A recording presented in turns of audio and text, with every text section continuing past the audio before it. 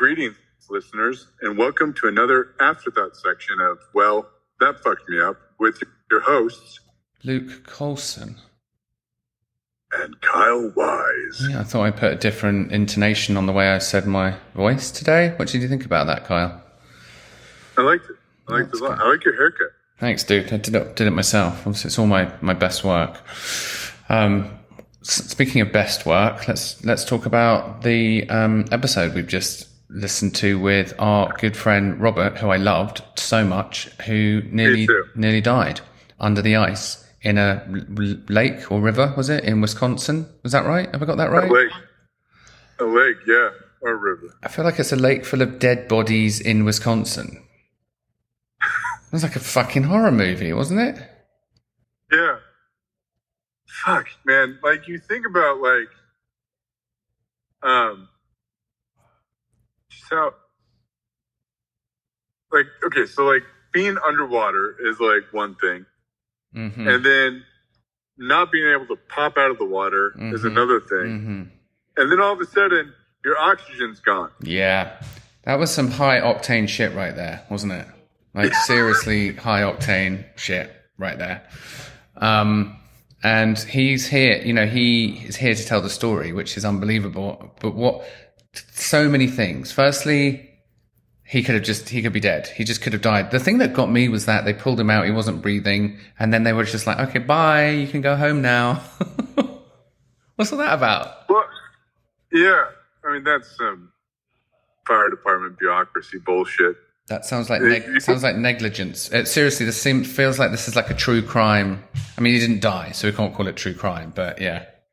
Yeah. Well, and then the other thing, that we kind of passed over was he said everything went dark. 2 seconds. And he felt 2 seconds.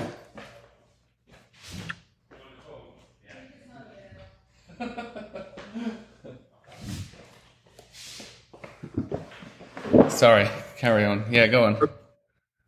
He said everything went dark and then it was peaceful. Yeah, I like the sound of that, peaceful. That was like, he was like, one bit he said was, why am I back? Like, why did I survive? Like, I want to go back to that peace. Isn't that crazy? Yeah. And then just kind of how, all his support systems kind of dropped him. Yeah, terrifying.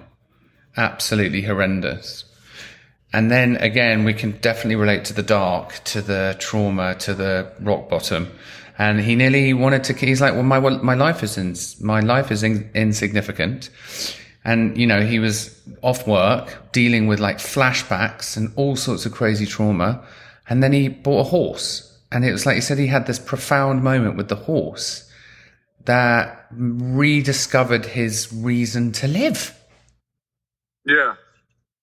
I mean, I'm still terrified of horses, but I wouldn't mind going out there and checking it out. I mean, he invited us. Imagine if we just rocked up there with our suitcases and be like, hi. Isn't that funny? Yeah. I want to do that. I mean, I agree with you. They're powerful things, aren't they, horses? But, what you were describing, and they have this innate sense of, they have spidey senses, don't they? So they say when you go up to a horse, if you're nervous, the horse is nervous. If you're confident, the horse is confident. You're in tandem, you're in sync. Your emotions and your general overall feeling is in sync with the horse. Yeah. Isn't that amazing? I mean, I know, but I grew up in cities, so I don't know anything about horses. Yeah, I've been on many horses, ridiculously. Would you believe that? I grew up in London, strangely, but I've been on many horses. Isn't that funny? Yeah. But I loved him, and he was so genuine. And after the call, he was like, "Wow, what a great experience!" And and do we ever want to come and hang out with the horses? And we said, "Look us up if you're in our neck of the woods." And it was just such a thrilling. I mean, unfortunately, Kyle, you and I do like a good near-death experience on the podcast, don't we? Yeah, and in real life. Yeah, and in real life. So we don't get too many of those. And of course, to all our guests that we've had on before, we thank you and we respect you for sharing your stories. And, there's the traumatic injury part of it, but then there's the traumatic mental recovery of it.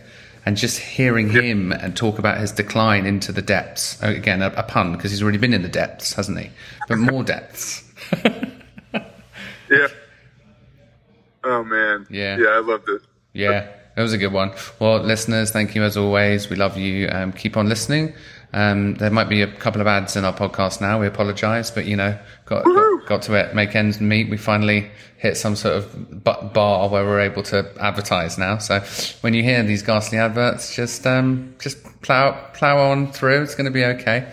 It's a good thing. It means that we're going the right way. We're going up and up. Yeah. Kyle, I wish you good well, sir. I think you have an interview today. Good luck with it. And we'll see you on the next one. Love you, man. Love you too, bro.